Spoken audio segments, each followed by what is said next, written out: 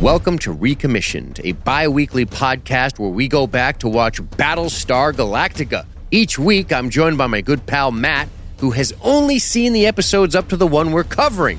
Now, I've seen them all. And on this week's episode, we are going to discuss Battlestar Galactica Razor. What about me?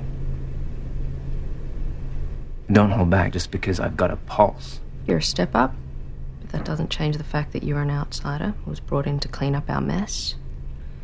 Or the impression that your daddy just gave you a Battlestar, like he was tossing you the keys to a new car. You certainly don't disappoint, Lieutenant. So, how would you like to be my new XO? Sir? One thing I learned from my father before he tossed me the keys is that a commander needs a strong right arm. I also need to send a message to this crew that I respect Kane's legacy, even if the truth is that I don't. I'm no Kane, but I intend to give this crew their pride back. So I'll let you carry her torch. Deal?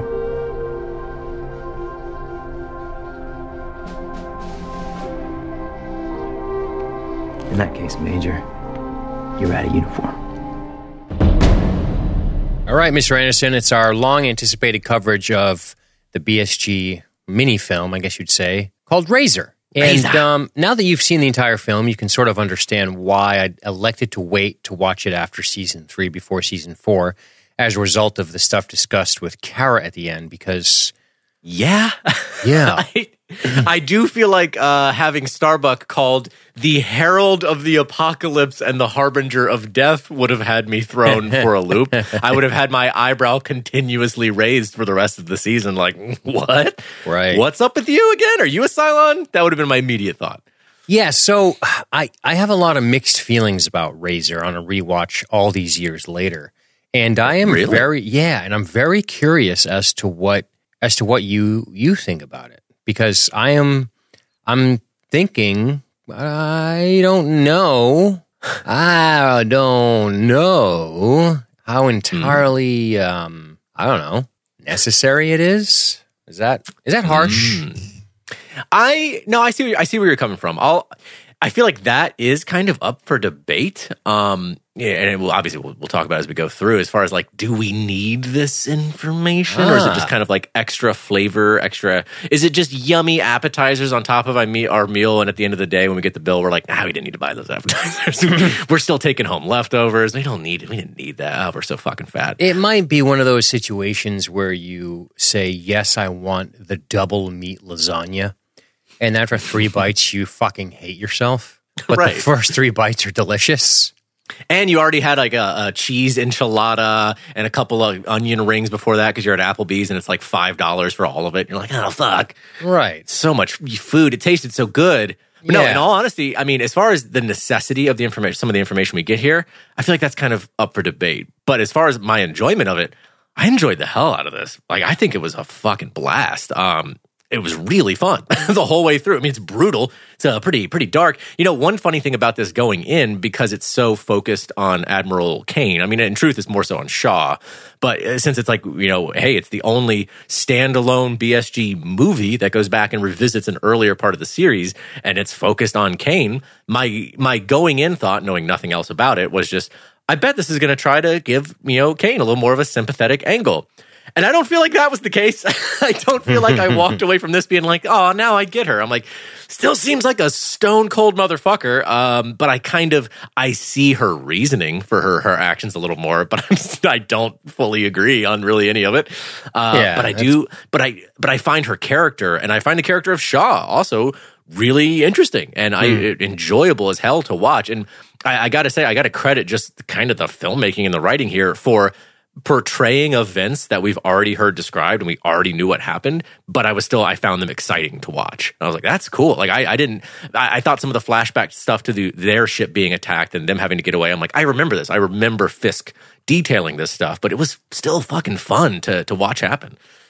Yeah, it's funny. On the one hand, I feel like, so a lot of BSG heads kind of got PO'd that this happened when it did because we were so far removed from this stuff. Right? Like, this is supposed to take place after The Captain's Hand, which is the 17th episode of the second season. That's when this takes place. Right. Like, Apollo freshly promoted to major. He's assigned to the Battlestar Pegasus to assist her new captain, Commander Barry Garner, the ship's former senior engineer. When two Pegasus Raptors sent out on a routine mission by Captain Starbuck disappear from Dratus, Commander Garner places all blame on Starbuck, implying that she is negligent, right?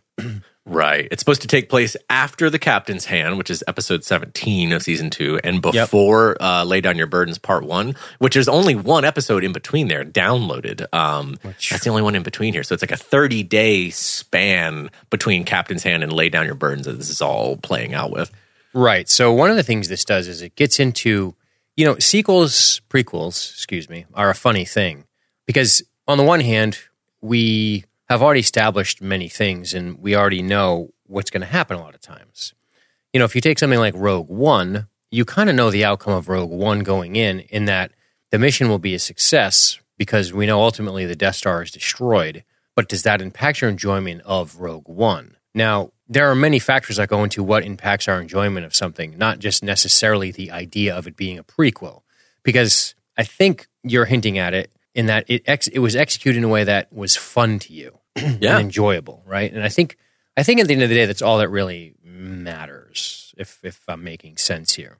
Yeah, no, I would agree. I mean, I think that's a major part of it at the end of the day does it, not so much a question sometimes of, does this information unlock something finally for you and make something make sense, but does this information at least add interesting facets to the storylines and the characters we care about? And I feel like it does that much. Like, again, the question of its necessity, I'm not so sure about. To be honest, I'm leaning towards, it's probably not necessary, like utterly necessary. I feel like I would have still understood season 3 without this. It didn't like point me back over it and go, oh, that's why this thing happened. I just kind of more like, oh, so that's why this person felt this way about this thing that happened. Yeah.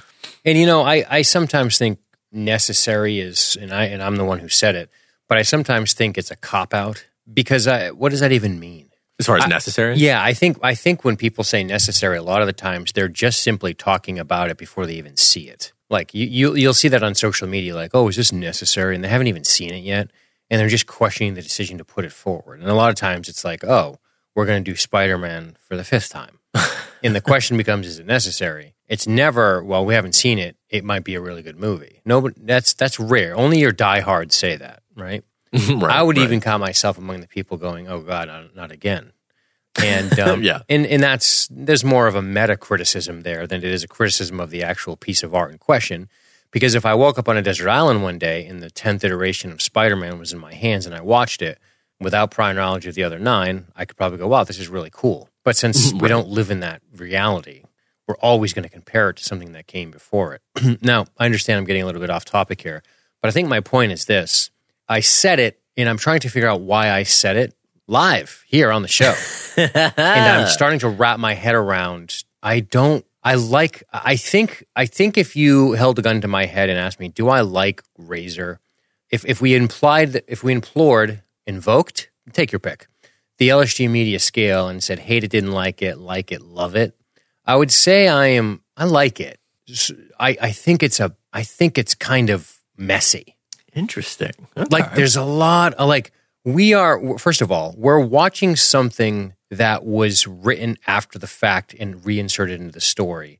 And then within that, we're going back and forth in time and then going way back in time. I'm like, whoa. It feels like this was made with love. I will give it that. Like, I feel like the creators, or maybe even Ron Moore himself, was like, this is really cool. I want to go back and tell this story almost in a Lucas kind of way. Lucas is like, oh, I really love this. I want to go back and do this. Like, it feels like that to me. Now, am I saying it's Attack of the Clones? I'm not saying that. I would hope not. But I think there's also positives to it. I think maybe not watching it immediately or supposed to take place works better because we already know the entire story at the point of Captain's Hand. So why the fuck do we need to see it? We just heard the story. You know what I mean? It makes more sense maybe even to watch it after the 3rd season. Now, the hardcore people say this takes place after the Captain's Hand. You should watch it after the Captain's Hand and mute the last spoiler scene. That's too much. Who's going to do that? that? Nope. Yeah. Once you're asking me to, all right, now you have to watch this movie, but during this scene, mute it and walk out of the room and let it play out and then come back after 4 minutes and 68 seconds. I'm like, no. Too much. You're asking too much. But it airs right after Crossroads Part 2, right after Starbuck's Return. So it's airing where it's supposed to air, and we're covering it where it's airing where it aired. We're covering it where it aired, I guess is what I'm trying to say. We're not doing the here's where you should watch it if you want to get cute with the timelines. You know how people do this.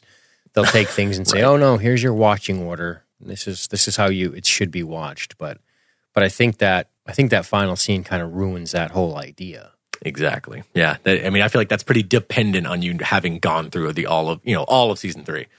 And if I think about busting this thing down, it is really, there's a lot going on in this. There is. So let me tell you the exciting stuff. The exciting stuff is the idea of we get to see life on a Battlestar again, like when it was when they were on the run. And that's where the show is built and where it is the most enjoyable to me. So the life on the ship stuff, I really just love. Yeah. I would say this is more of a character piece because I think Kendra Shaw kind of owns this whole thing. Yeah. That I agree with. And that, honestly, I think is one of the strengths and kind of one of the surprising strengths of this that I did not expect going into. It's kind of built off the back of Shaw, this new character that we never saw during the actual show. And that's a pretty big burden for a character. Okay, we're going to introduce this person in this, and they're also going to die by the end of it. And we have to have a story that is interesting and kind of stands on its own, even though it's obviously connected. And I think she's good. I think she's a good actress, and I think her storyline is interesting. And kind of like what I was saying as far as like plot-wise, does it hook in and provide, new and extraordinary details? I'm not really sure if it does. One of the things I found that it did add was kind of, and we talked about this back when Kane was alive, and we were going through those episodes and, kind of just the culture of the Pegasus versus the Galactica. I do think this adds to an understanding of that, of like their mindset and why they seemed so different. They seemed so almost antagonistic. And I think it's really cool when we get to that moment where right after the attacks and, they've been able to jump away after that blind jump, and Kane gets on the comm and basically puts out this message of we are now at war. And we talked about that some of like, they were never in charge of a civilian fleet. They kind of could have been and went a very different direction. But Galactica has, as much as they've always been pursued and having to fight, not so much a philosophy of we are at war and we are guerrillas attacking.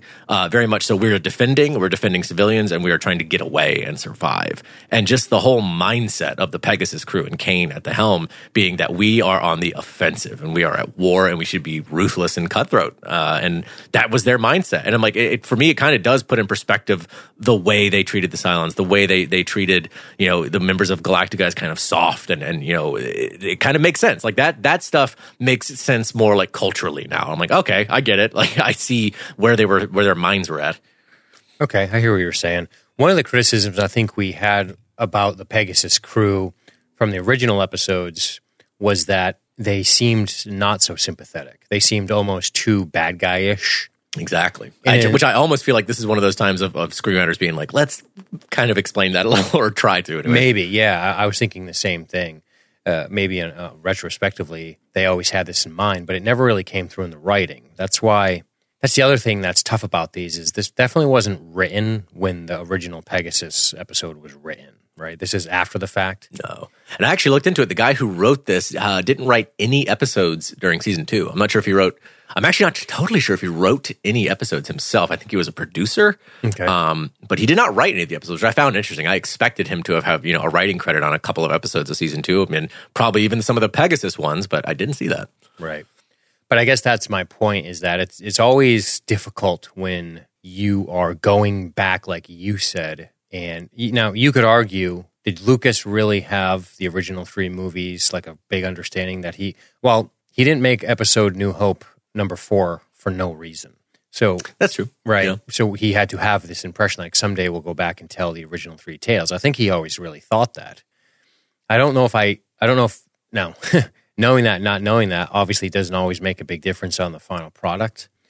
True. But it's always tough, I think. I think you struggle when you don't know and you're going back and sort of making... It must be hard. You have to be very careful in the way you do this. And one thing, it's funny, on the one hand, I'm almost critical of the fact that, cool, we're going back and seeing everything that we know already happened, and we're just actually seeing it now, which is maybe why the descriptor "is it necessary" comes up, because I already know the story beat for beat. And it probably would have been poorly served coming right after we hear about it. Then they go, okay, now we're going to show you it for 90 minutes, right? Which maybe serve as a purpose to watch it by season 3. And then on the other hand, I'm saying that and then on the other side of my mouth, I'm complimenting this particular episodic event. I don't even know what you call it. I don't know what pronoun it goes by, Matthew. I'm just going to call it Razor. I'm going to use its proper name. Razor. So with Razor, what I do want to compliment it for is that it didn't try to do too many other things that would have come up.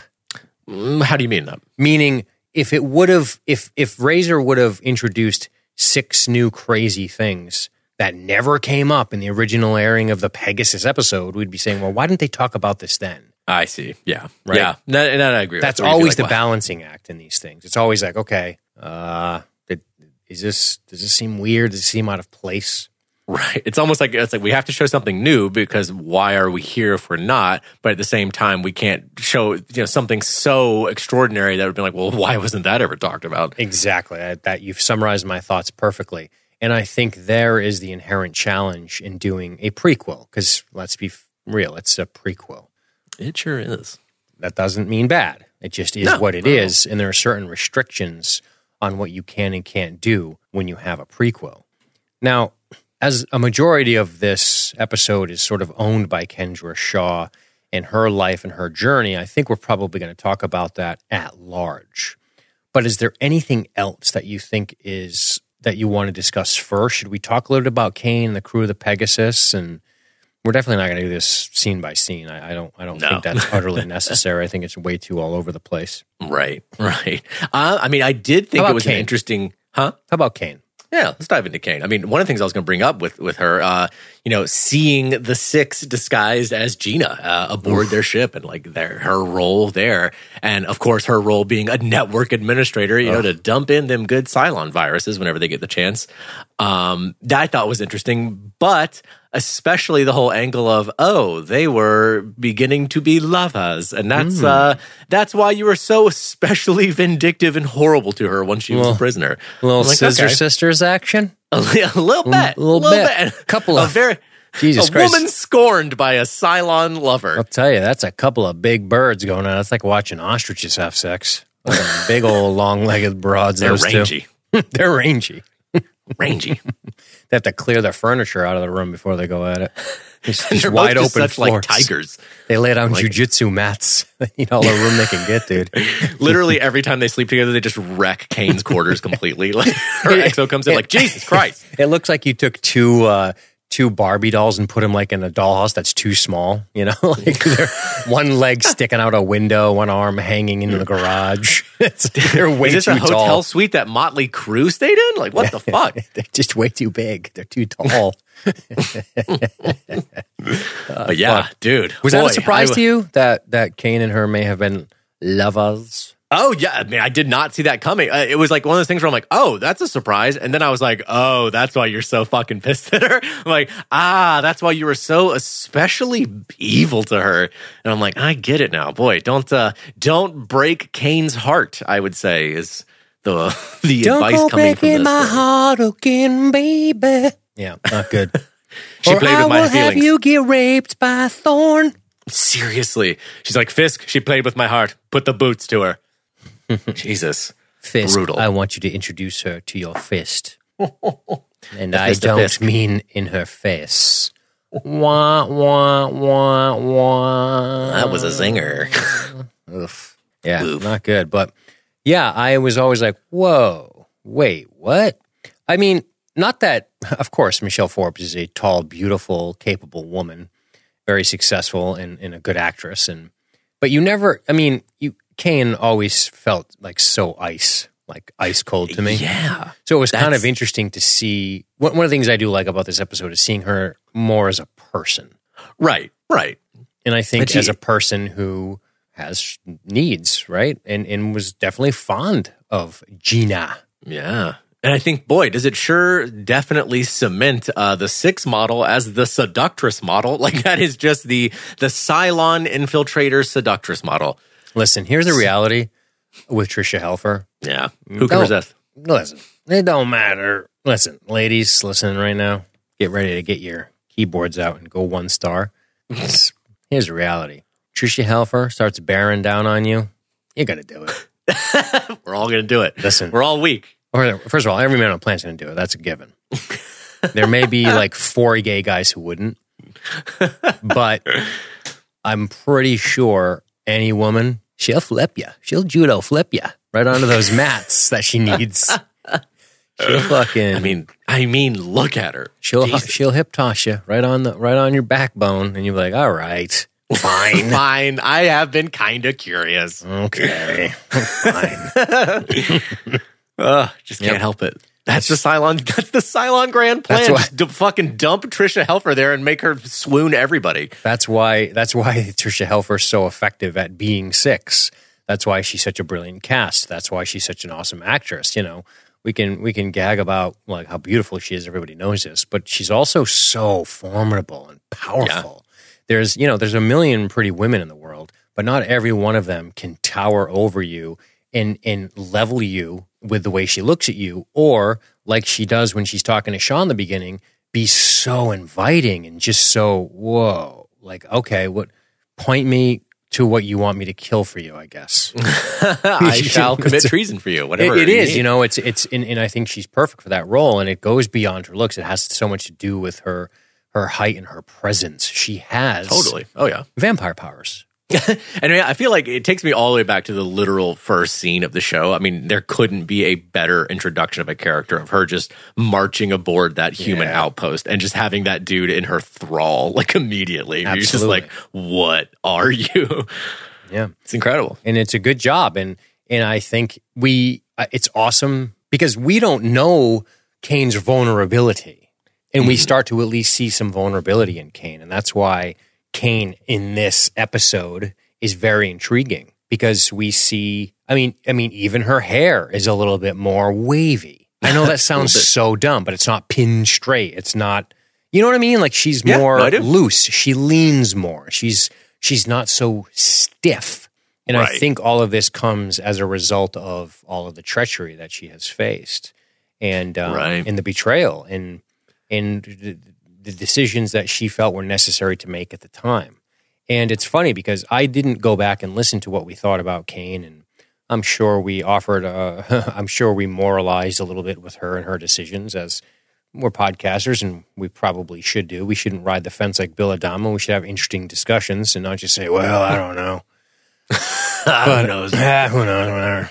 Kick the can on down the road. But I'm interested to revisit Kane. I'm interested to talk about her again because Forbes is great. And between Forbes, Helfer, and I'm not sure this woman's name. I think it's Stephanie Jacobson who plays Kendra Shaw. Yeah, Jacobson. That's three solid. And then, you know what? We have dogged on, not Jamie Bamber, but we dogged on Lee Adama in the past when he was, the stupid shit with D. But Crossroads 1 and 2, he was outstanding. And I think he does a good job in this. There's a couple of cool moments that I actually like. And Starbuck was great to see. Oh, yeah. No, this was a real fun ride for Starbuck. I was happy to see her in action again. It was cool. But, yeah, Kane, so essentially, Kane's we see the beginning, middle, and end of her, basically. Right. We see her, we start out with the attack with their ship docked. Like, we'd heard that before, that they were docked on Caprica. She was hoping to maybe even take some leave. At least her XO was trying to convince Kane to take some leave. And then, bam, they were taken by surprise just like everybody, but had not gotten the virus quite downloaded into them yet. Right. Let's talk about the battles. Ooh, dude, one thing I was going to say about this is I feel like, I don't know what it is. Maybe they threw in a little bit higher budget towards this, but the battles look fucking excellent. They're awesome. That's the beauty of going back and doing this after the fact. Oh, totally. But even just like the point of view, there are a lot more like cockpit point of views and just like angles that I feel like we have not seen in dogfights on the show before, on display here, that I thought looked excellent. Like some of the heavy batteries going out and the ships dodging basically anti-aircraft. It looked fucking fantastic. The Pegasus jumping away with the fire going was particularly awesome. Oh, as they go FTL and the fire just streams across space and then whisks out as it has no oxygen. Oh yeah, dude. Also the moment where Starbuck whips into the docking bay backwards and firing back at the Raider, coming into a crash landing. Yep, and this shit is awesome. In all of this stuff starts this subplot with with Kendra and Starbuck, which I actually like. Yeah, and that's Shaw. She opened up those point defense guns and created this wall of flak that they had to battle through, and Starbuck takes exception to this, and that's one of the things we learn. Obviously, that's not now. See, this is the problem with this. I'm blending timelines. Right. But basically, Kendra Shaw meets Kane. I love when Kane's like a little mid-morning snack because she breaks her fucking balls, and then they all laugh about it. So hard. Yeah, the moment she's there, like, I feel bad for myself. Get out of my sight. I love the coffee thing. You want to have a listen to it? Oh, hell yeah. Coffee, then realize my new aide can't find her way around a Battlestar. So I've just arrived. I'm not finished speaking. Gotta set that tone. I know why you're here. You're here because you think this job is a stepping stone to a still better one. Which she literally said, by the way. Let me pause. So let me guess, you had your mother pull some strings, and she... My mother's dead, sir. She died of cancer. Yes, I know. I read the papers. And while I'm Nice very try. sorry for your loss, you'd be well advised to make that the last time you attempt to play on my sympathies. Jesus Christ. Between you and me, brutal. I'm a hell of a lot sorrier for myself. Nice. Mr. Hoshi, Sir? can you please direct this lieutenant to her quarters? Yoshi. Yes, sir. Guy couldn't You're look dismissed. less like a Hoshi. And then, of course, she collects her shit and walks out. But this stuff right here where they laugh about it, I love this shit. Love it. A little mid-morning snack. Yeah. Just haze in there. That's Big hazing. shit. Unnecessary hazing, though. Right, right. And Setting I just that like tone. I like the writing there where it's like, don't try to play on my sympathies. I know your mother's dead. Yeah. I mean, that really gets across the way Kane in a nutshell. the way Kane operates as a commander. Of that, basically, all these other concerns do not matter. Have your eyes on your job. Like, I don't care. I don't care about anything else. Yep. And this is where we see the attack. We see the other two base stars completely destroyed, and we see them kind of jump away. Yeah, blind jump, which is some scary shit, but she forces Shaw to do it, which, I mean, saved them because there were 2 incoming nukes for them. Yep. And man, when they start talking about the damage, it's so bad. Oh, yeah, just like catastrophic damage. But let's talk about Kendra's life under Kane, because I think the Kane-Kendra connection matters. Right. We don't need to talk about the Lee stuff. We can kind of get to that later. Well, I mean, she starts proving herself pretty much from the point where after the attack and they've gotten away, like we were saying, it's Shaw who discovers, the network I love that. Yeah. It shows her competence pretty quickly. Because you're thinking, okay, is she going to be... She has a confidence about her. Yeah. And that's the thing you kind of like about it. I mean, I like that Kane even eyed that part of her character, that she's very much looking to jump up in her career and just kind of, keep blasting forward. And you're like, I kind of want to, put the kibosh on that in one sense, as far as like, no, don't just be looking towards the next thing. Keep your eyes on your job. But also, you do have ambition and you are competent. Like, you're a smart person looking to do well. But she's just kind of reminding her that don't take this as just a step. Take it seriously. Right. It quickly becomes known to Kane and her crew, we're in a tough spot, so let's we're going to fight. And I like the little montage where we see Kane sort of wearing the commander's strife as she tours the devastation of the ship, and then deciding that she's going to, make this move. And that's when we see the little subplot that we know is going to come to fruition in a bad way for Six, or Gina as she's known. But this little staff dinner that she's invited to. And this is where Shaw starts picking up on it. And I like that. We see her clear observation. She's like, I thought we were being discreet. I was like, oh, that's cute. It's pretty obvious to anybody in the room. Right. But what's the mission? What ends up being her mission under Kane? Well, I mean, she's promoted under her pretty quickly, isn't she? Mm-hmm. Yep, she is. Yeah. Wait, what's that? She is. And do you know why she's promoted? Well, not completely promoted. We know that Fisk ends up with the job. Well, yeah. Oh, yeah. No, as far as the XO goes, yeah. Yeah, but it's Colonel Belzen who sees this overwhelming battle coming to them. Right, like the sheer size of the Raider force. Yeah. That they're going to be completely outgunned. And their guns aren't even responding to controls as well as they are supposed to be. Right, because even Kane at one point is just like, all right, make a manual, fucking put firing teams on them. But no, instead, she paints the CIC with this guy's fucking brains with his own gun. Dude, that shit. That was a moment of execution that was so good because, like we said, like I remember this story. I remember Fisk telling Saul this whole story. Absolutely. But seeing it happen, seeing her demand his pistol from him, and she's like, now. And just taking it and unhesitatingly just wasting him in front of everybody and immediately giving, all right, Fisk, you're my new XO. My order still stands. Will you execute it? It's a turning point in this sort of revisitation of Kane because how does it make you feel? I mean, I think you've said it. I mean, that is the point of kind of no return with Kane. Where you're like, okay, you've committed to this new level of like, this is Kane at war versus peacetime Kane. Right. And she kind of makes that distinction right here and now that all of our lives are on the line. And apparently at war with everyone. One of the things I think would have been interesting to see with Kane in this episode would have been, what is it that motivates her, right? We never really get that inkling. We just understand that she is motivated as an officer. I want to say that she's a rounded character, and she does have a POV, and she does have perspective. I just don't think they did a lot with her to make us go, oh, I mean, yes, she's scorned by 6, but I mean, okay, how long were you with her?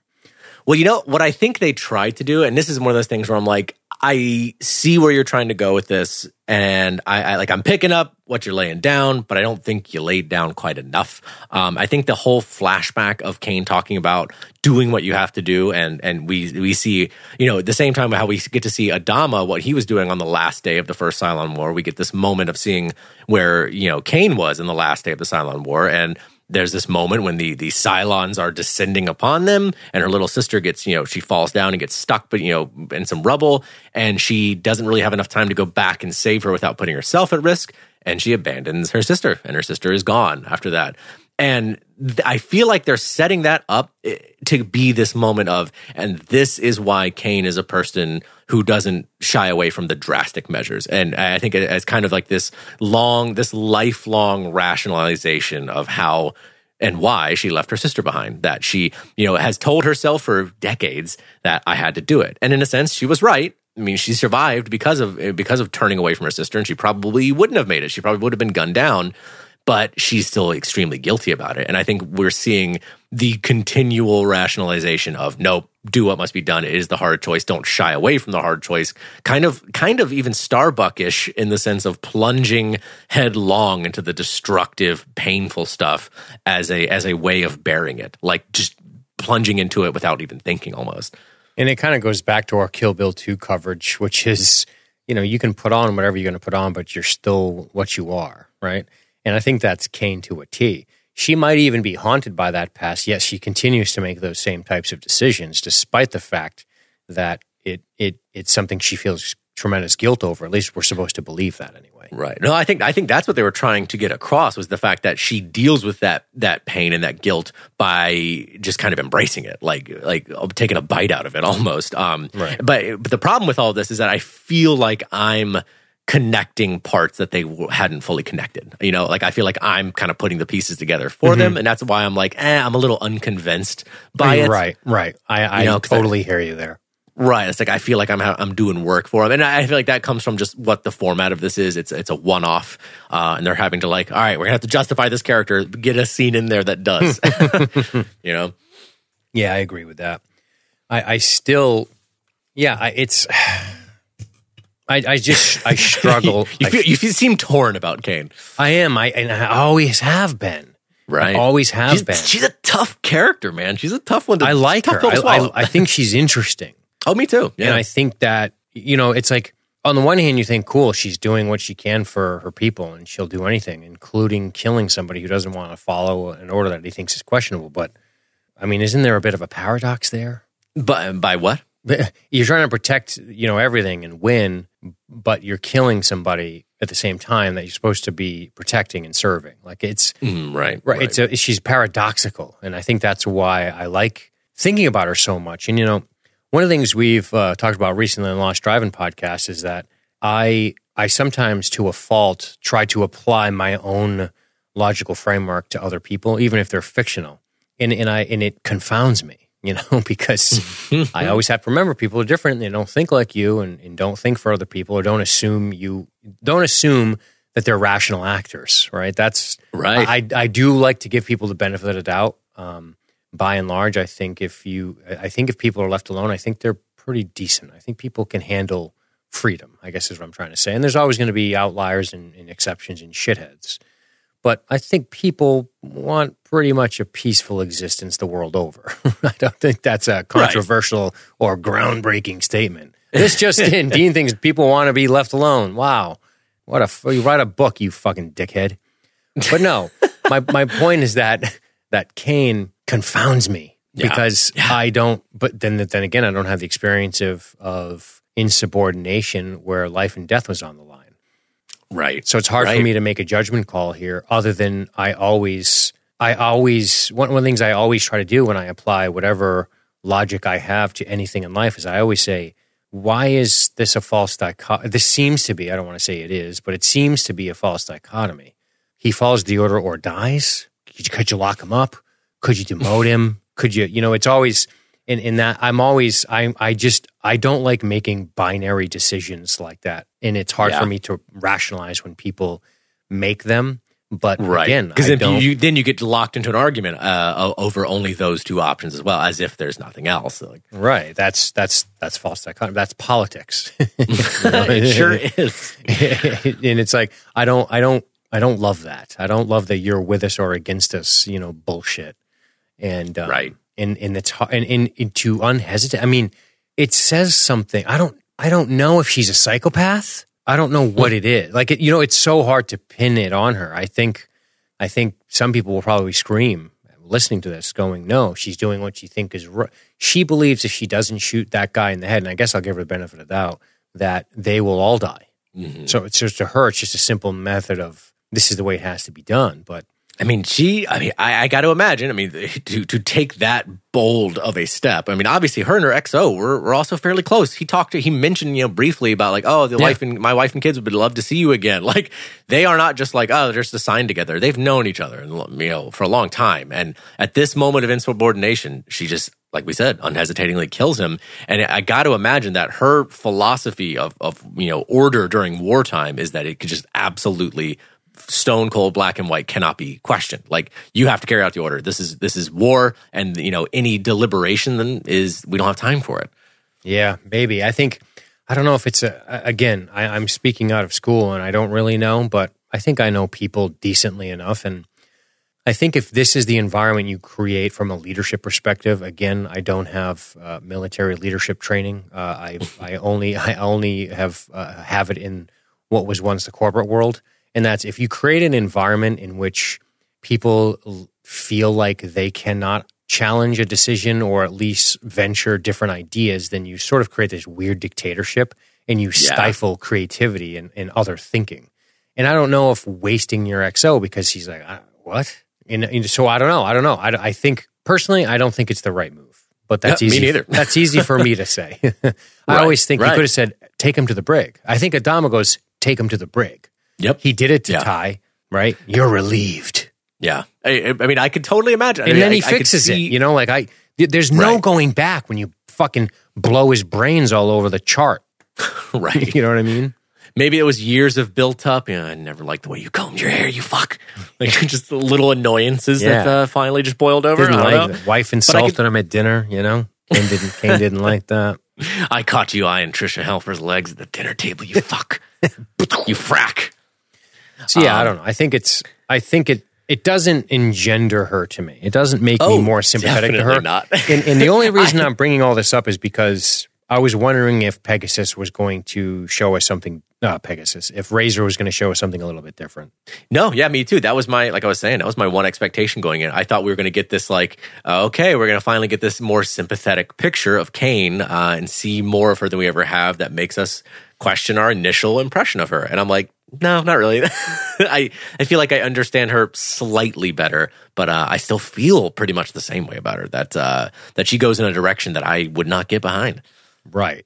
So there's that. And then there's I guess this is the type of, your command has created a particular culture. And boy, what the fuck? Can we talk about the civilian ship thing? Dude, yeah, that is truly, I mean, if the XO is already like, okay, I'm pretty much tapping out, the civilian ship, the way that it is handled is like, I'm running away from this. You've got a fucking mess on your hands. Right. I mean, that's pretty unhinged. I don't know how much further you can go. Like full-scale genocide of the entire civilian fleet? I don't know. Like, what more can you do? You're marching down a pretty awful path. Yeah, and Fisk makes it pretty clear. We're dealing with whole families here. But this scene is interesting because because one of the things we kind of went by in this mini backstory is that 6 ends up getting exposed by the camera. The other 6 joins the attack. By the way, terrible planning by the Cylons. Dude, hey, yeah. Hey, Cylons, double check the mission. Double check where your assets are stationed, your sleeper Cylons. It's not even a sleeper. She's full-blown, like, working Cylon. She's not a boomer. She's, like, infiltrated. Yeah. And I mean, I don't understand. I mean, for one, Cylon logic, there's so much there that I don't understand that I don't think we're meant to. It's just a huge tactical blunder, it would seem. Why are you sending in humanoid Cylons at all? What are you doing? I don't understand that. I'm like, isn't this just an invasion and you're going to, blast into the ship and try to either destroy it or take it over by force? And I'm like, why do you need humanoid Cylons at all? Isn't that a toaster job? Kind of kills the whole, like, we are telepathically connected link that you used to bat around in season 2. Huh? I know. Either that or they got shitty reception. They didn't get the right Wi-Fi password. The fuck? I should have went with Verizon for my Cylon mind-to-mind bullets instead of Sprint. God damn it. So many dead zones. I was going to throw Sprint on the bus, too. I have Sprint. I actually kind of like them. Scumbag. Just kidding. The noble Verizon. Yes, and truly, my chosen corporate overlord's better than your chosen corporate overlord. And they sit back and put their feet up and laugh as we do it. They fucking love it. Ford and Chevy, that fucking retarded thing. Lighting their cigars with poor people bills. Fucking clanging the martini glasses together, getting blowjobs under the table. Well, it's official. Verizon is run by the Wolf of Wall Street. All right. I want you to pick up that telephone. And overcharge some guy for 4G.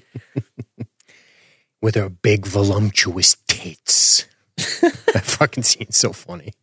But anyway, one of the things we know is, obviously, we hinted at it at the top. We turned Thorne loose on her, and he's just banging her up. And every which way you can imagine. Fucking filming his own version of 8mm, that guy. Yeah. Just got Nick Cage sitting Why in does the it not chair. surprise me that Kane has a sadistic psychopath on board for just putting the boots to people?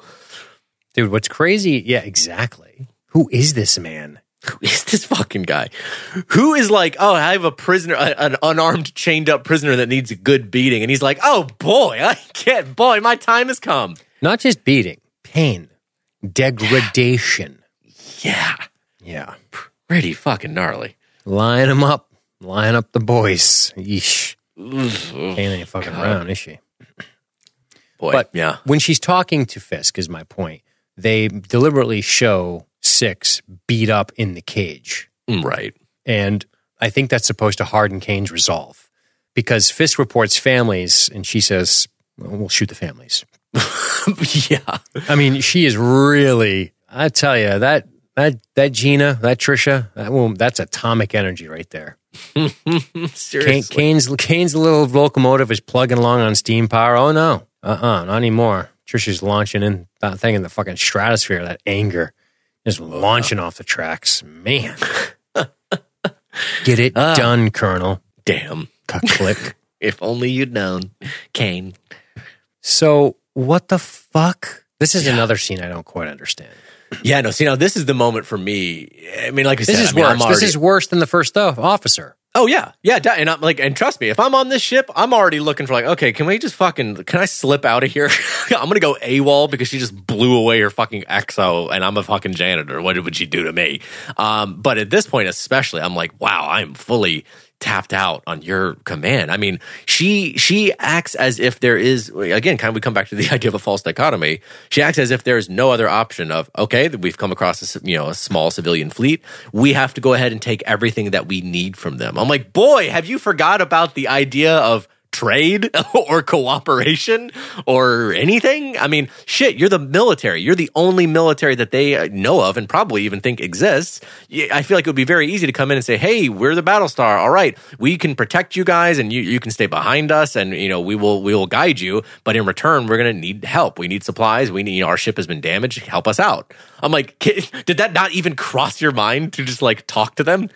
No, instead they act like pirates, man. They're like, okay, well, we got to go in there and we have to act decisively because they're going to realize as we're rolling in with Raptors and Marines that we are not here to have a peaceful exchange. Fucking, I'm waiting for my guy Dylan to be all like, 10 soldiers and Nixon coming. Yeah, fucking Kent State song there. Just fucking wasting them all. It's crazy. How dare they protest? Yeah, this is so it does create, it's funny because I'm trying to explore many feelings in this one because we know that Kendra Shaw pulled the trigger first, maybe? Yeah, man. Oof. I think first. I'm like, yeah. So, she was that's the main thing she holds guilt for. It. Everybody in the room, even Fisk, where they're kind of glancing back and forth at Marines, and a Marine being like, what do we do here? And she's the one to pull out the pistol and fire the first shot and, break the ice when it comes to a civilian murder, pretty much. Yeah. But I'm kind of like, ugh. Oh yeah, it's awful. It puts me in a tough position for the entire episode, though. Like, I love watching Bastards. You know that about me. I love movies that were focusing on bastards. He's just drunk. Or he's just drunk, that's all. Or bitches. It don't matter. It doesn't matter to me. I can watch, I can watch whatever. Dude, that's a podcast right there. Movies about villains just called Bastards and Bitches. That's good. Damn. Trademark. You can't take that, listener. It's mine. Trademark, because I said it out loud. But yeah, it's just like, ugh. It makes it hard for me to give a fuck about her. And the move in like this episode doesn't tell you right here that she did that. They just show her sweating, like maybe she got swept up in it and they did the damage and she was a bystander. Right. Yeah, because that's how it's first presented, as her standing over the bodies. Right. And, as if she's been traumatized just by like the scene of it and being there and seeing all these, innocent killed people that she's a part of. But yeah, then we come back to the revelation that she started it. She kicked off the massacre. Right. And I feel like it's probably why she's jamming a syringe in her neck. Pretty much. And for me, again, it's one of those things where I'm like, I have no sympathy for her on that. I'm like, that was just objectively terrible. The thing you did is just awful. What you did, I don't have sympathy for you. Here's why. Can I jump in on this? Yeah. Here's why I think it's objectively terrible. Because we are, and this seems to be the case when we're dealing with the Pegasus. We seem to have been presented. We don't seem to be exploring any other options where there seem to be possible options from a writing standpoint. Like, I understand if the Olympic carrier is barreling down towards the Battlestar Galactica and you have no fucking idea if it's going to blow up or not. You have intelligence that says it probably will, and you literally can do nothing. Yeah. That's good writing. Right, because your options are limited by external factors. Correct. Like you've got nothing else you can choose from. Absolutely. You eliminate. My mind doesn't. I'm not a writer. Okay. But if my mind starts thinking, wait, boom, boom, boom, boom, boom, how does that not come up when you're sort of composing the scene? I understand I'm Monday morning quarterbacking some writing here, but I am honestly and intellectually just sort of asking the universe. Right. You know what I mean? If I can imagine the option, why isn't it been discussed? Right. Because I'm not fucking special is my point. Exactly. Yeah, exactly. If fucking Dingbat over here, if my fucking dingus ass can can think, wait a minute, you couldn't have just, I mean, you had 5 people on their knees, get the rest on their knees. Put a gun in a civilian's mouth. They're going to fucking move. Right. They're going to comply. They're not going to die. You know what I mean? It's like, just fucking move them. And again, I mean, I feel like the thing I already said of like, you guys are the only military force in town for the foreseeable future. They need you. Like, they need protect. These are unarmed, non-gunned civilian ships. I feel like, the back pocket, trick that you have is, hey, we can protect you. Stick with us and we can protect you, but also we're going to require your help. Mm-hmm. I'm like, isn't that enough? Do you really have to start killing people? Yeah. I mean, even if you want to go, with the fucking hard up and you crush the butt of your weapon into their face. Right. The guy's spitting chiclets and then you go, oh, okay. I probably should listen, Dude, Reservoir Dogs, here's what you do. Some bitch gives you static. Ram the end of your gun off her nose. Blood squirts everywhere. Nobody else says fucking shit. That's exactly, right? Harvey Keitel gets it. He gets it. And another thought that crossed my mind thinking about Kane and as far as, her decision-making style. And again, what I'm about to say, I already even have a problem with it myself because I feel like I'm putting pieces together that the show has only left crumbs of. And I'm like, I'm kind of doing work for you and I'm not sure about that. But one of the things it's gotten me thinking about is maybe this is just supposed to represent to us Kane's worldview, as far as she only sees this option because she's the kind of ruthless vigilante who sees the world this way and probably thinks that they see it that way. They're not going to want to cooperate with us. They're going to want to guard their own, and we're going to need to take it. And not even, so blinded by that kind of like vindictive worldview that you don't even consider the possibilities of, well, maybe we can negotiate, we can barter, we can work something out. So let me see if I understand you correctly. You're saying maybe what the episode is trying to do is perhaps shed some of her POV onto us by way of showing how this goes down. Right. I get it. I get what you're saying. Yeah. That she makes this choice thinking that she has to make this choice when the rest of us are going, well, there's other options, there's other possibilities. Why aren't you thinking about them? Because that's who she is. Like, that's how she sees the world. And that's how, it actually kind of comes back to what you were saying earlier, something that we all do. And I think the more self-aware you are, the more you do this, where you kind of check yourself as far as like, well, this is how I see the situation, but that's probably not necessarily how this other person sees the situation. And I think Kane, one of her flaws as a person, but just from the pieces I can pick up from the decisions she makes, is that she sees the world one way and thinks that everybody else sees it that way as well, as this combative fucking no holds barred. If we need something and they have it, we're just gonna have to take it, like rip it out of their hands. Maybe it's also that Kane sees the world one way and knows the enormous responsibility that she has, and thus expects people to comply with her decision making because she's at the top of the hierarchy. I'm sorry. Say that again. Like, in other words, I don't think she cares how people see it.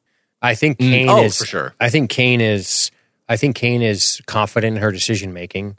She doesn't dilly dally. She makes very confident and bold decisions, even if they're not always right. And I think she expects you to comply because she's at the top of the hierarchy that you guys are all within. I don't even think she's like, oh, I know you see it my way. I think she's like, I don't care if you see it my way. Start seeing it my way. Mm-hmm. Do you know what I mean? Yeah. I think that's more like Kane in a sense. No, I agree. Yeah, I don't think she cares about public perception of her views, but I think it's more just that's internal. Like, we're kind of you have enough here to see how she sees the world from within. Okay, and yeah, I get what you're saying. Yeah. Again, though, I feel like I'm kind of putting pieces together that aren't but all the way there. But that's what we're doing. It's fun. If you don't get the pieces, you speculate onto the pieces. We have a podcast about Battlestar Galactica, so you don't have to worry about checking yourself on that, kid. But yeah, this whole thing just breaks bad so quickly. And then, I mean, probably unexpectedly, Shaw is praised for this by Kane. Yeah. She's like, here's a knife. Well done for killing civilians. Yeah. Dude, and see, again, that's Kane's worldview. It wasn't a matter of, oh my God, you killed civilians. No, you did a really hard thing that most people wouldn't do, and you did the more brutal choice, which a lot of people are scared to make, and that is commendable because I'm Kane. And that's how I see the world. Right, and I have a junior officer here. I don't want to go off the fucking deep end. So I want to reassure her that she made a difficult but necessary choice. Right. Yeah. No, I think that's exactly it. I think that she is patting her on the back as far as like, you probably feel guilty about this, but I want you to know you have my backing. You are the kind of officer I want. Yeah. Let's have a listen. Sometimes we have to do things that we never thought we were capable of. If only to show the enemy our will. Yesterday you showed me that you are capable of setting aside your fear, setting aside your hesitation, and even your revulsion. Every natural inhibition that during battle can mean the difference between life and death.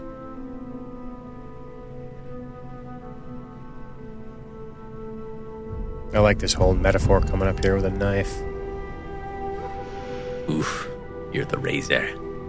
Yep. When you can be this, for as long as you have to be, then you're a razor.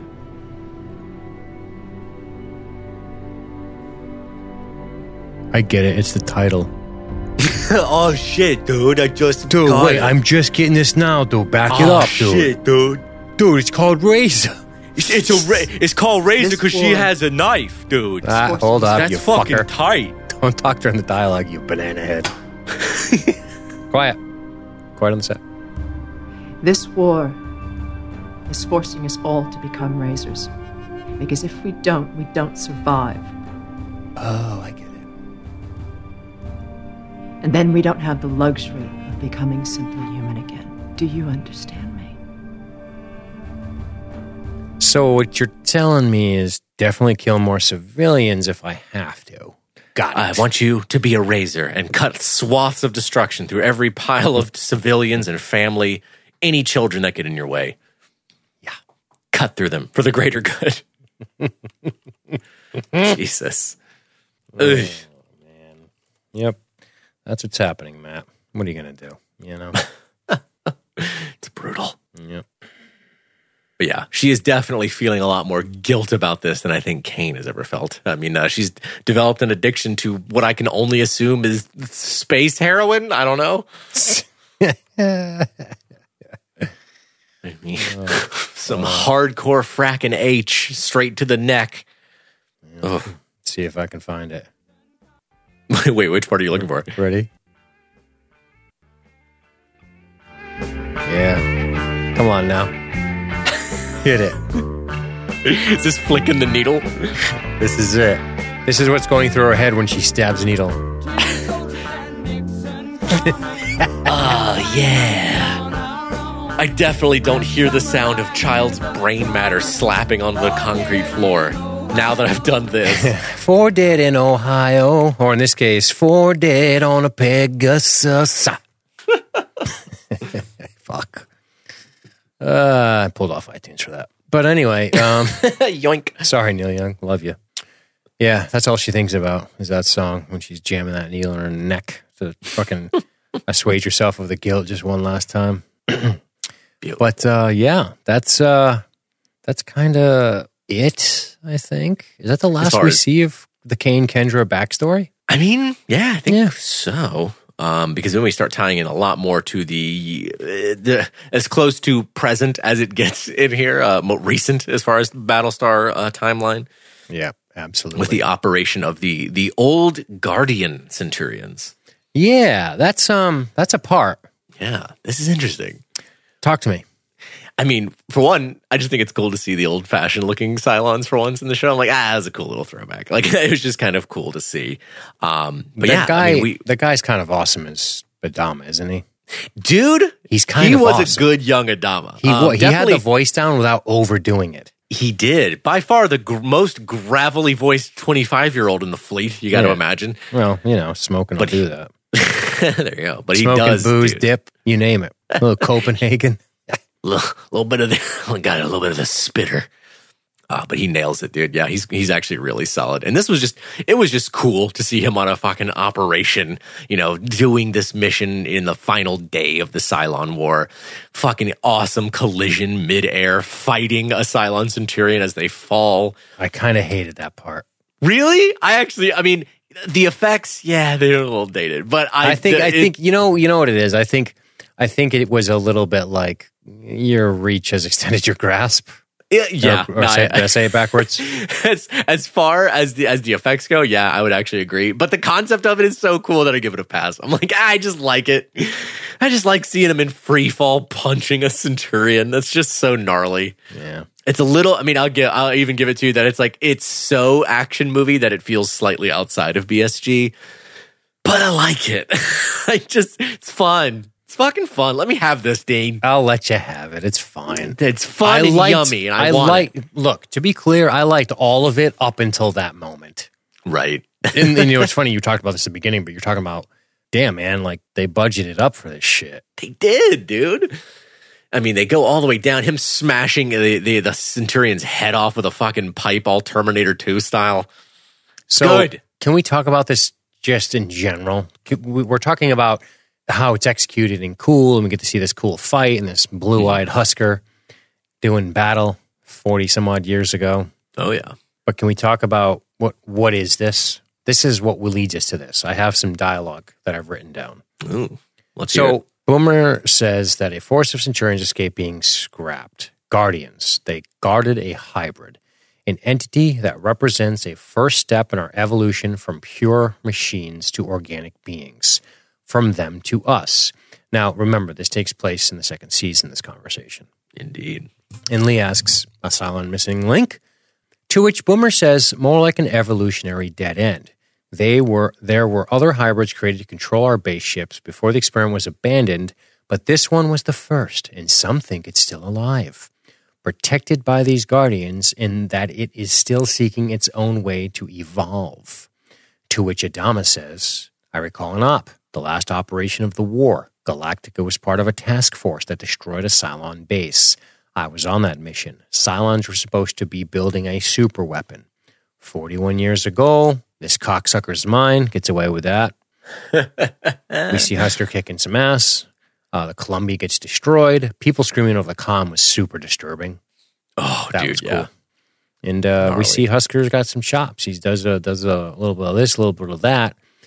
In a really cool action sequence, but this lends him down in this sort of like Nazi Mengele Cylon lab. Dude, fucking A, looks like Hellraiser down here. It really does. So this is one of those,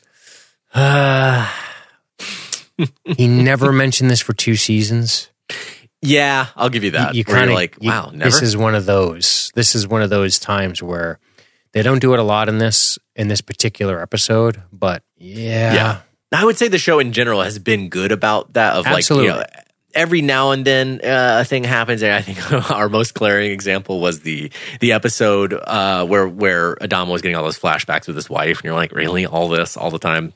This is what happens. Yeah, right. Like, that's a little ridiculous. But yeah, normally I think it avoids this pretty well. But yeah, I am kind of with you as far as like, it's odd that this would have just been introduced now. Because, it's also one of those things that's hard to remember because I'm like, I can't remember how much they knew in season 2, if they were aware of the hybrid's existence yet. Because these are also not, they're not talking about the same kind of human Cylon hybrid that like, Hilo and Sharon have, but the kind that they have engineered that navigates their ship, that babbles in the fucking water that, Gaius saw. Jump. They should jump. Jump, jump, jump. It's an oracle in the goo. Yeah. Well, remember, Adama is, I believe, the first one to understand that Cylons are people because of his interaction with Leoben in the miniseries. So I will definitely lend some creative, what am I trying to say? Leniency there. Right. He's like, that the idea of him having seen Cylon operations on people isn't utterly shocking to him, Yep. And that he might have held back on the story because he's kind of aware that everybody is at least knowledgeable of human model Cylons. Right. There's that. Right. It's just this operation where you find this crazy Mengele lab, and so here's There's a couple things I don't like about this lab scene. Number one, where it is knowledge that probably should be mentioned in the rest of the show. Number two, he gets into this sort of Hellraiser lab and he just imagines what happened here. Yeah, that was kind of weird, right?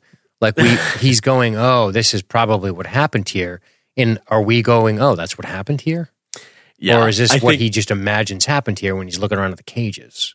No, I think, it's supposed to be sort of like, this is supposed to almost be us seeing his thought process of like, oh, these cut up bodies, they must be in here cutting them up and experimenting on them. Like this is him envisioning what happened there. The only thing that I found weird was the hand grabbing him and then disappearing. Right. I don't know what that is. That one's odd. I can't make sense of We're that. Getting too cute. It's getting too cute here. Getting a little cute.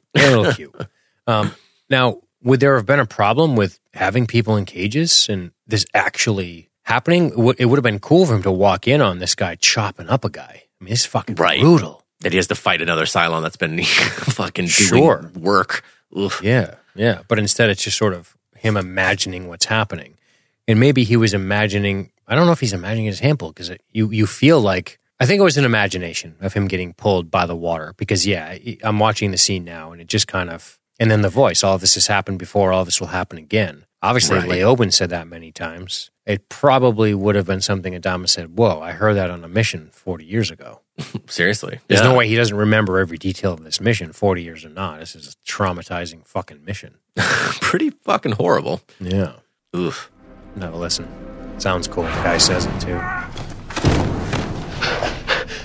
All of this has happened before. And will happen again. Yikes.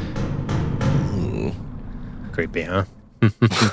New dimensions of pleasure. Open the box. I will tear your soul apart. But he has to abandon this person and leave them behind.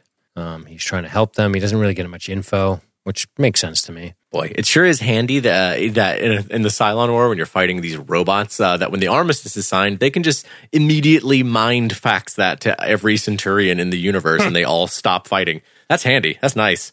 Yeah. I think it's really funny that they're in the midst of a massive battle and also at the table suing for peace. Right. They still just have ongoing operations. Like, we're going to keep killing until the last second, though. Imagine that. Some fucking mechanized German armies rolling through somewhere, just killing everyone while they're also signing a peace treaty with the same people they're fighting. Pretty sure every single Geneva Convention is being shattered, but I guess we'll keep negotiating. I mean, that seems utterly bonkers to me, but I'm not a military history expert, so it seems completely unrealistic to me. But whatever. Again, a little silly. It's a little silly. It's a little the Husker stuff's a little silly once he hits the planet side. Yeah. What do you I'll take more Husker missions, though. I'll watch that. I will. I'll play that video game. I would love to see more about that. If they just kept it a little simpler, a little cleaner, I would be, sure. I'll watch that. I'm interested. Game. I'm game. But that's his entire mission. Yeah, which he brings up here, and he's like, "Oh, well, the armistice was signed. I was in the place where they made that thing. I'm not going to let them make it again." And Lee says, "Okay, well, I guess we should probably make a plan." Mm-hmm. Because at this point, too, I mean, I don't know if we've mentioned that they have lost, I think, a couple of Raptor crews, and they think that they may have been taken by these particular, Cylon guardians, and are probably being experimented on. Mm-hmm. Yep, absolutely. So there's a couple things that has to happen in this. Bill gives Lee that SNR mission, the search and rescue science team studying a supernova is overdue, right? Boy, a lot of supernovas on this show lately. Of all the damn stars in the universe you guys could be near, you're always near one about to pop. Yep. Damn. And this is more of the Shaw stuff. So with if we just take Lee, I mean the Adama Husker thing aside, put that aside. If we kind of just go through Shaw's life with Lee and the Galactica or the Pegasus rather, right? We see them do this mission. It's it's a simple. We're going to bolt if we want to bolt, but Shaw is like, why aren't we engaging? So Shaw has that. We see that play it out well with Shaw. She has that Kane in her still. Why aren't we engaging? Right. I mean, she straight up says that, you put me on as XO, which I actually do think is an interesting decision by Lee, and probably even at least at first blush, a good one, of, trying to kind of have some transition between the leadership of, I'm a person. We talked about this back when it happened, when he was made the commander of the Pegasus, and we were like, that seems like a risky decision considering the animosity the Pegasus crew has towards you guys. This looks like some shady nepotism that they're going to fucking hate.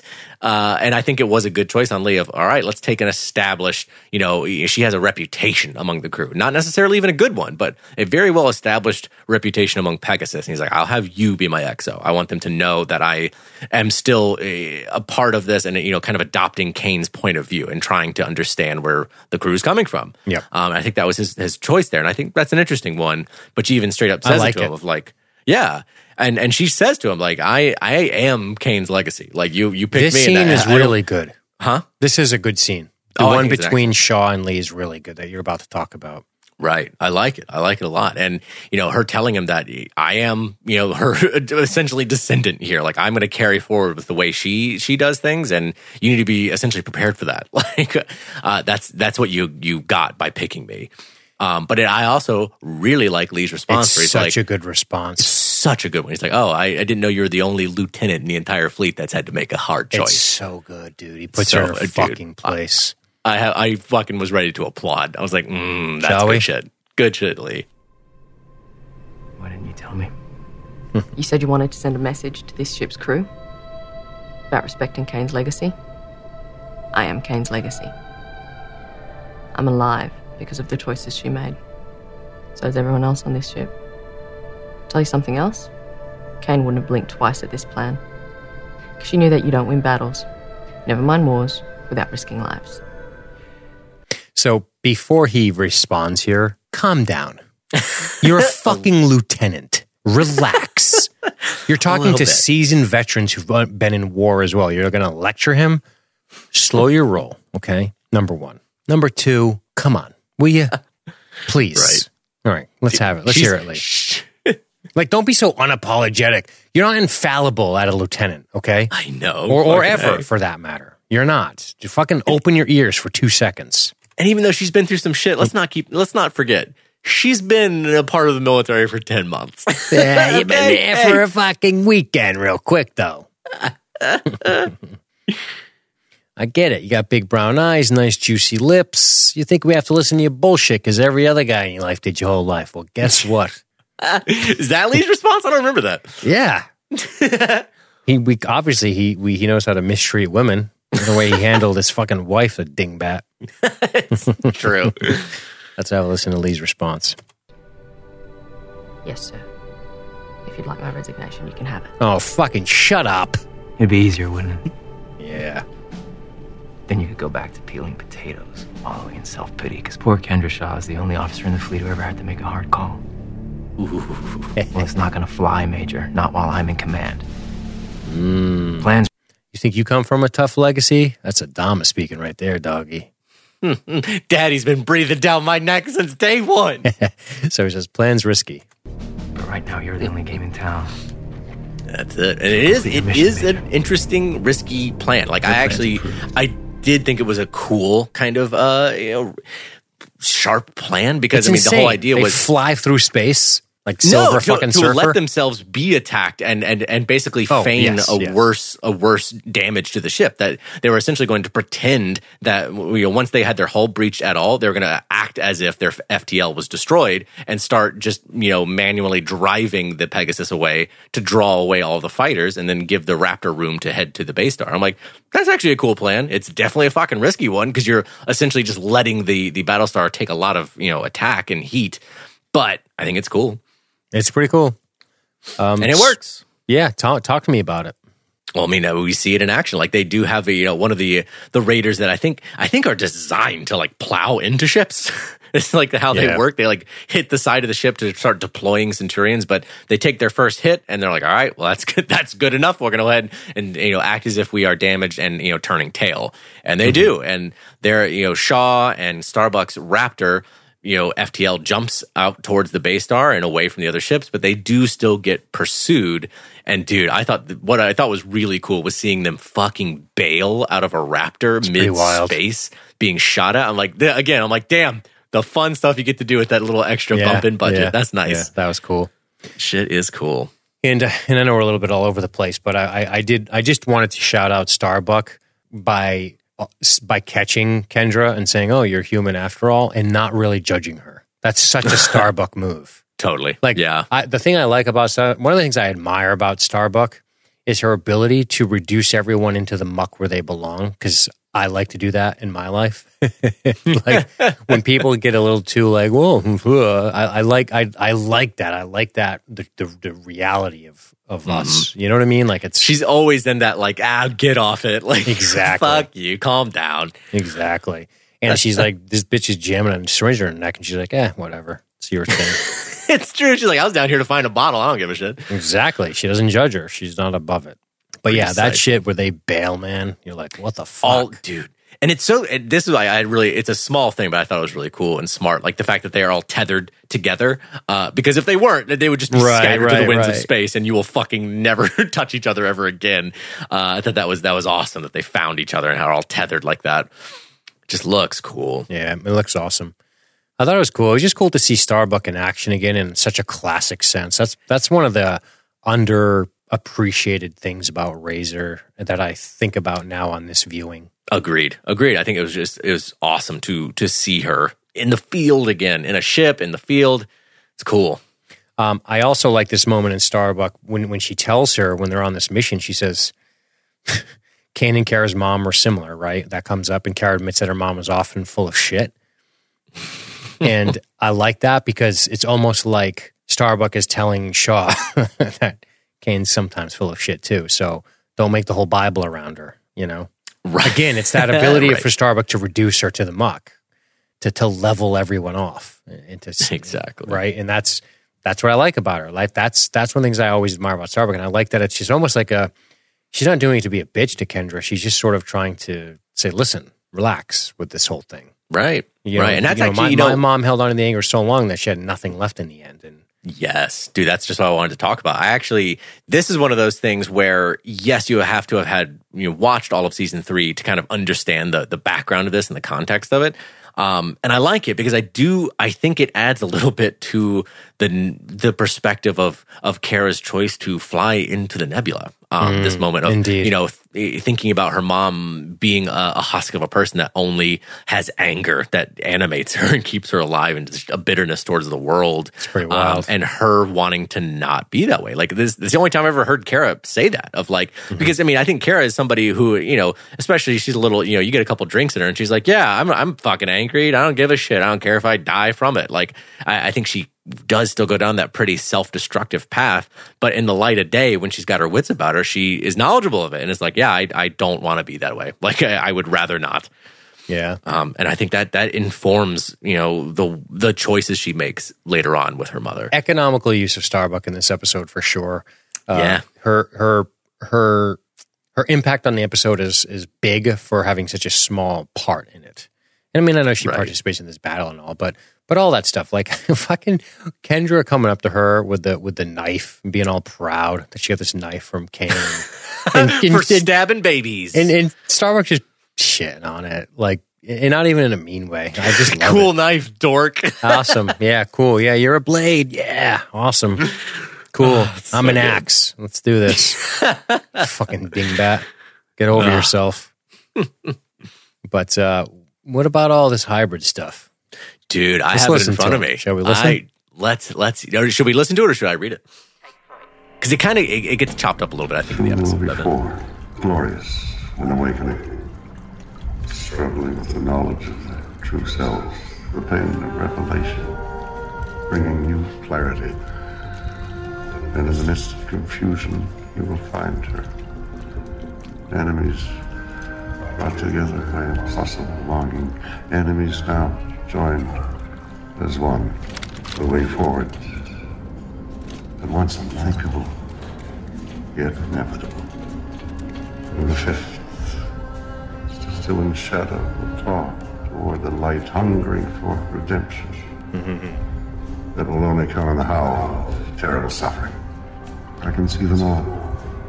The 7, now 6 self-described machines who believe themselves without sin, but in time it is sin that will consume them. They will know enmity, bitterness, the wrenching agony of the one splintering into many. And then they will join the promised land, gathered on the wings of an angel.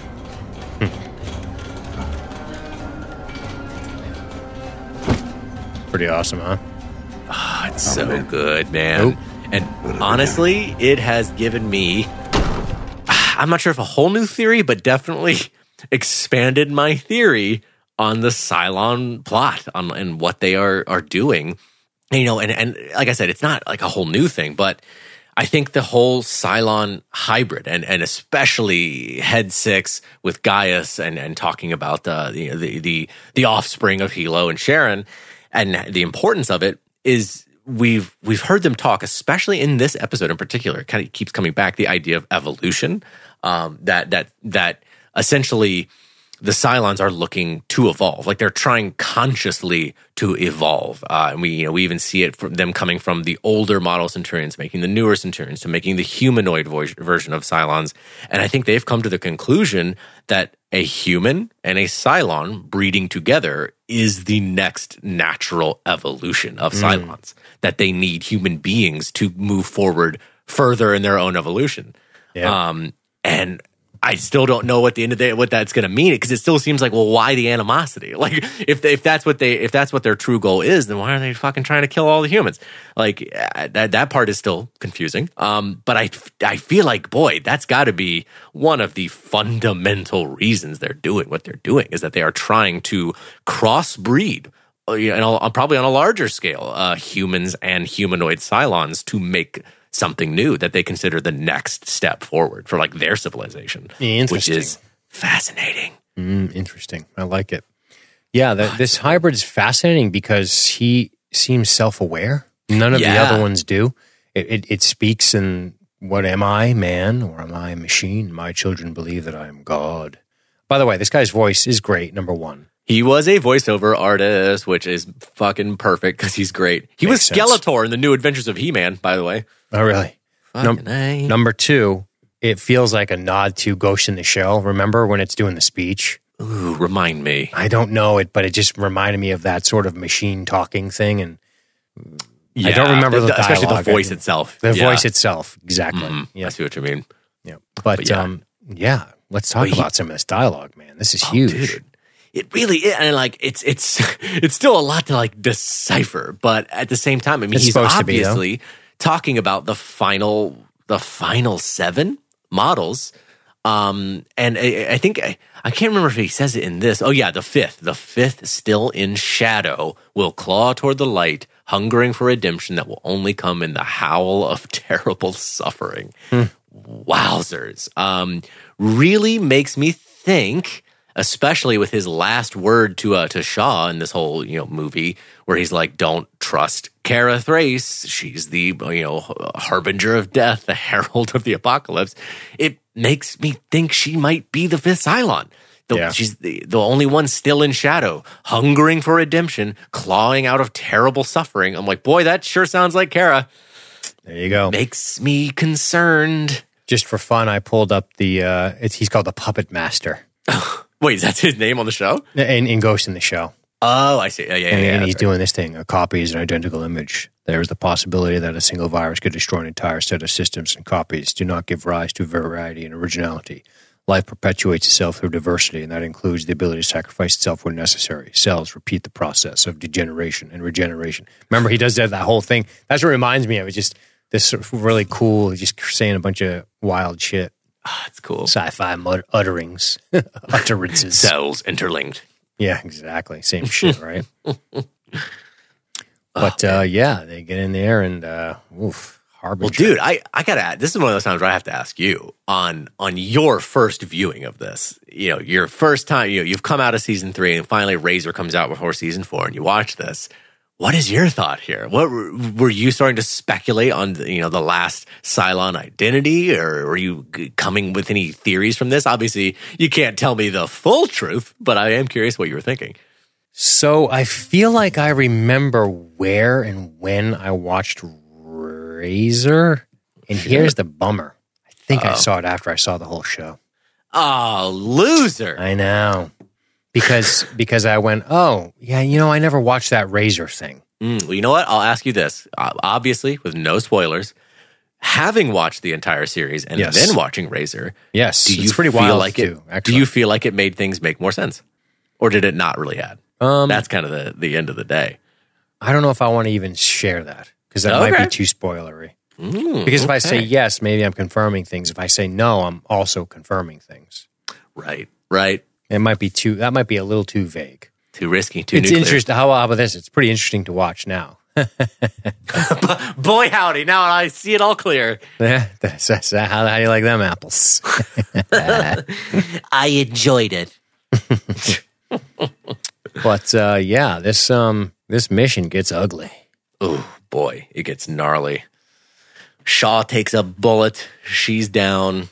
Yep. Honestly, one of the decisions by Shaw that I actually liked and thought was good was her wasting the dude who got injured. I agree. And was being dragged away by fucking robots to be tortured to death. To the Cylon Mangala lab. Seriously. I'm like, yeah, that was actually the right call. I feel like it's terrible. It's brutal, but boy, you know what else is going to happen. As they're dragging him away, he's like, do I get the guy's Baltar suite? Am I going to get the guy's Baltar suite? Am I getting the guy's treatment Do I get no? Xena the Warrior Princess, please? Yep. You don't get the guy's Baltar suite. You might as well just take a bullet. No, you get space Cenobites. That's what you get here. Whole fucking chatterbox. But yeah, it's a mess. I mean, it's clear that they're fucked. They're not sure what they're going to do about the nuke. And I like this. I like this battle. Meanwhile, things are raging around in space. Again, it looks cool. And, well, what are we going to do? What are we fucking doing? And this was a cool moment of, I guess essentially this is the first operation that Lee was in charge of as a commander of an entire ship. And obviously his dad is there, but like, I got to take the training wheels off you there. Yeah.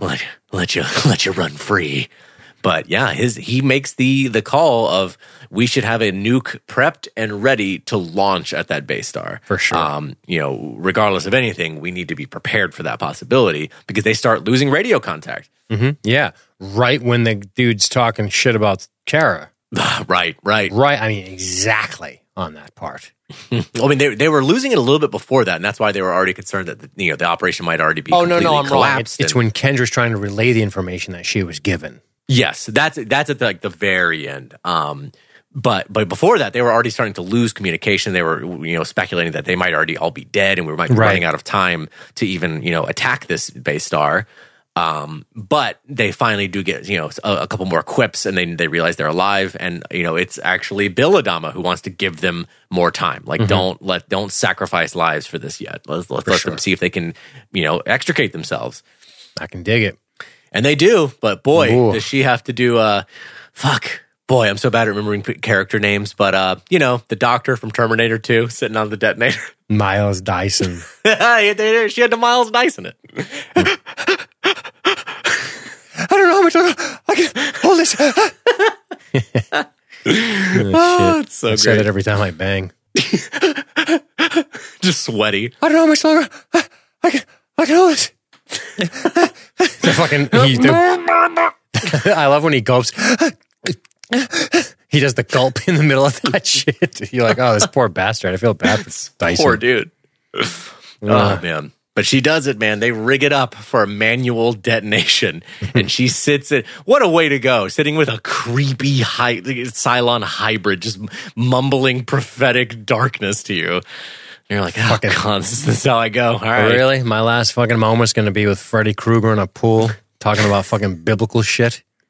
Meanwhile, I got the whole apocalypse via Starbucks. Yeah, I got to fucking sit. I got to go take this to my grave. What? That's kind of wild to think about from a writing perspective. Her just taking that to the grave. That's kind of cool. Yeah. Makes you wonder if it's going to come up. She does. What I thought was interesting is that she relays only that I think she says, Lee, I have to warn you about Kara. That's it. And then she gets cut off. Yeah. And but I mean, like, that's still, you gotta, I need to be warned. Something big's going on. I need to be warned about Kara. Like that, you gotta know now that with that knowledge, even just that vague kind of just ominous little piece, that's got to be in the back of Lee's mind when he sees Kara flying up out of death. Like, haha, I'm alive. Exactly. That's why it probably works better here than watching it where it's supposed to be in the timeline. Definitely. Yeah. Right. Because it really had that effect on me of, oh shit, I wonder if Lee was remembering that. I wonder if he remembers what Shaw told him. Yeah. And we will know as we dive into season 4. Hell yeah. But she gets blown up, and they reflect on these decisions, which I know we talked about a little bit on that already. And I like Lee's stance here. It's like, I'll think about it, but I'm not loving the idea of giving her an award for shooting civilians. Because, that's another one of those times where I'm like, I actually do like Lee's more principled approach here of, she behaved very well on that final mission. She did her job, fearlessly. And that's something, that we can commend her on for that. But I'm not sure if we just wipe away the whole past of her butchering civilians and give her this big honorable commendation that she'll be remembered for. Like, I don't know if that's the right call either. That's a little touch and go, Pops. It's a little tricky. Yep. First of all, her mom's dead. She's alone. Who cares? What do you want to piss off the civilians that have still survived that thing by rewarding this lady? Just let it go. Oh, dude, good Just point. let it go. Pretty bad PR optics on that one. PR optics. This fucking guy, Johnny PR over here. I love it. That's fucking awesome. Fucking what's her name? Rosalind's assistant would be all over that shit. Like, wait, we got an election coming up. You're gonna give fucking medals out to the war criminal? I don't think that's a good look. Twitter's gonna fucking explode. Tori's like, look, I can dig a nice noble sacrifice. I can dig it, but wasting the civilians down on the deck. I don't think we need to be putting the Medal of Honor on her fucking ashes. All right. Speculations do say that this is bad optics for our campaign, and that is the only thing I care about. That's fucking terrific. Oh fuck. Optics. I can dig it. That's good shit, man. But I like it. I like the end of this episode for sure. Me too. I dig it. Like I said, I like it. I'm a strong like. I really enjoyed it. I'm a like versus I kind of like it. I'm a like after talking about it. I feel like part of, maybe your hesitation or ambivalence about it more so than mine is because you've already seen the entire series and you've seen this before and you know how it fits into the, the larger story. For me, I think the overall enjoyment factor. But I'm not positive of that. Yeah. But I can't say for certain. I don't know. It's affecting my brain. But true. I don't even, dude, let me tell you something about my Battlestar Galactica knowledge. I think this is a good time to share this. Ooh, okay. I know the miniseries in season 1 very, very well. 2, I forgot a lot of, with the exception of the Pegasus stuff. 3, I loved the escape off of New Caprica.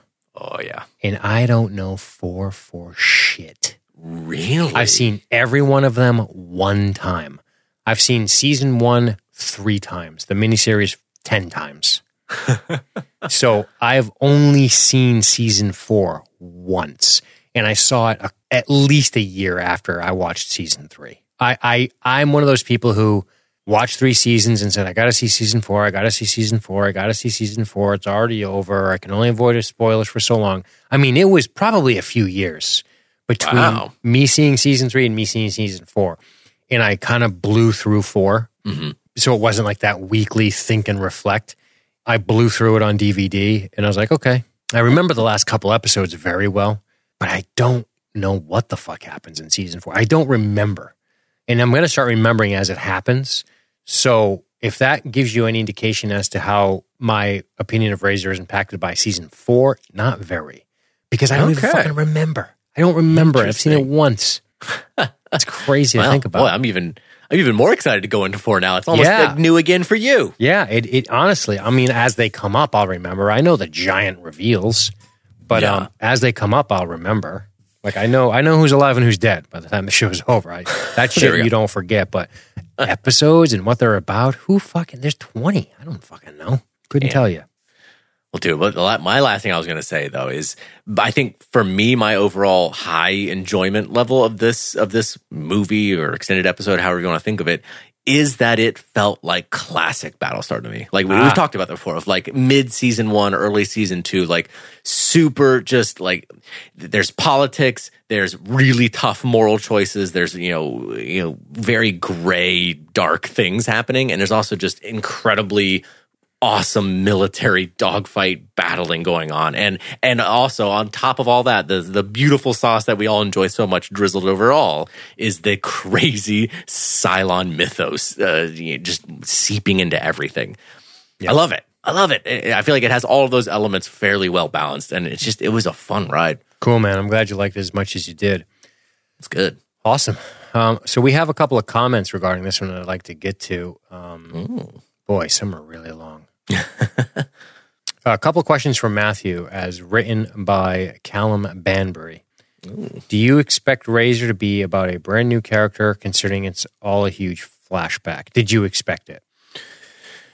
I don't think I expected it, but I knew there was going to be a new character just because I saw on the Wikipedia page, the cover for Razor, and I was only looking at like the cast. I wasn't reading any of the plot shit ahead of time, but I was like, I don't recognize the person right next to Kane. I have a feeling they're important. All right.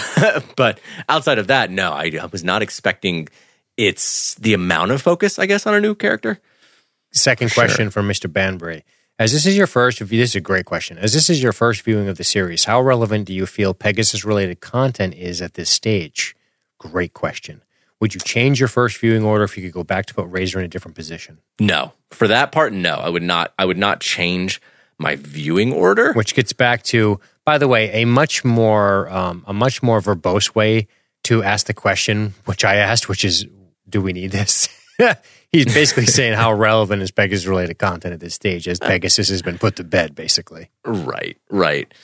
Yeah, no, that's a good question, Callum, as far as like, do we need this? Do we need to return to this? I feel like I see what the writers are trying for, and I have my own curiosity too, and I feel like we talked about it when we did the original Pegasus episodes of my curiosity about Kane as a person, as a character. I mean, like, I was definitely interested in that. So I'm like, I get the idea of wanting to go back and explore her a little further, but what I think is kind of wrong with that idea is that, well, when they did go back with this, with Razor, it's not really that much about Kane. It's a lot more about Shaw. And I think I think it's fair to see Shaw as an extension of Kane and her mindset, and like essentially Kane's influence amongst her crew, which I think is interesting, but at the end of the day, I'm not sure if it merits a whole movie, which is why I also feel like there's a lot going on here. It's kind of stuffed with a lot of other things because that's not enough. And I definitely, the only other thing I went into thinking about this, thinking that for one, it might be something that adds more sympathy to Kane, but I thought it was going to be a lot more Kane-centric. I thought she was going to be like really the main character, and I was surprised that she wasn't. I think that's probably one of my biggest gripes with this is more Kane was needed. Yeah, a little bit. Yeah. So there's some more discussion here, but Tommy Brinkley sort of, he's on our Facebook page. He's on our Recommissioned to Battlestar Galactica podcast private group on Facebook. You can go join it. But Tommy has a really good point here. One of the things I was complaining about was, and I know they show the destruction of the family, but I guess I just didn't really think about it to understand what motivates Kane. I asked that question, and he kind of just spells it out for me. In this discussion he's having with another listener named Ben Pardini. So I'm actually going to read them both. I'm going to start with Ben's and then read Tommy's response, because Tommy's response kind of plays into some of the things I brought up. But Pardini says, I'm torn on Razor. It's a solid piece of TV, but something about it feels out of place. I agree with that. Maybe if it had been aired close to Pegasus, I'd feel differently.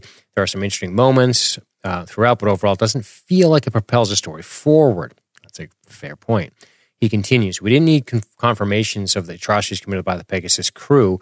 Most of that was heavily implied earlier. So it didn't really change anything. I'm all for seeing more of Ensign Rowe or Admiral Kane.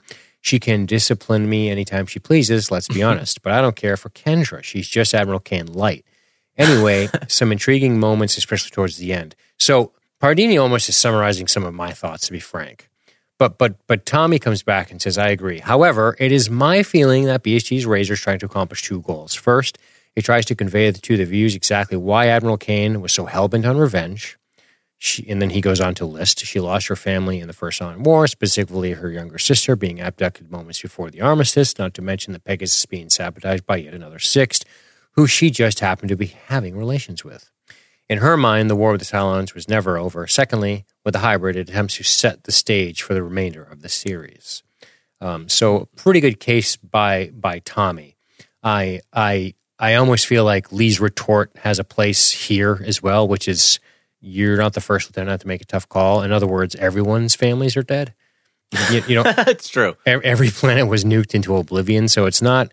Kane's loss is not entirely unique. So I need more to know than you're trying to survive and your family died to understand your motivation. I think I need a little bit more because it's clear that's all obviously motivating everybody on some level. But then what I want to know more about you, the person you, which I don't know if we got a lot of in this. No, but I agree. I don't feel like still there's a like lot it. from her. I do. It's not a love though. There's quite a few things missing for me to love it.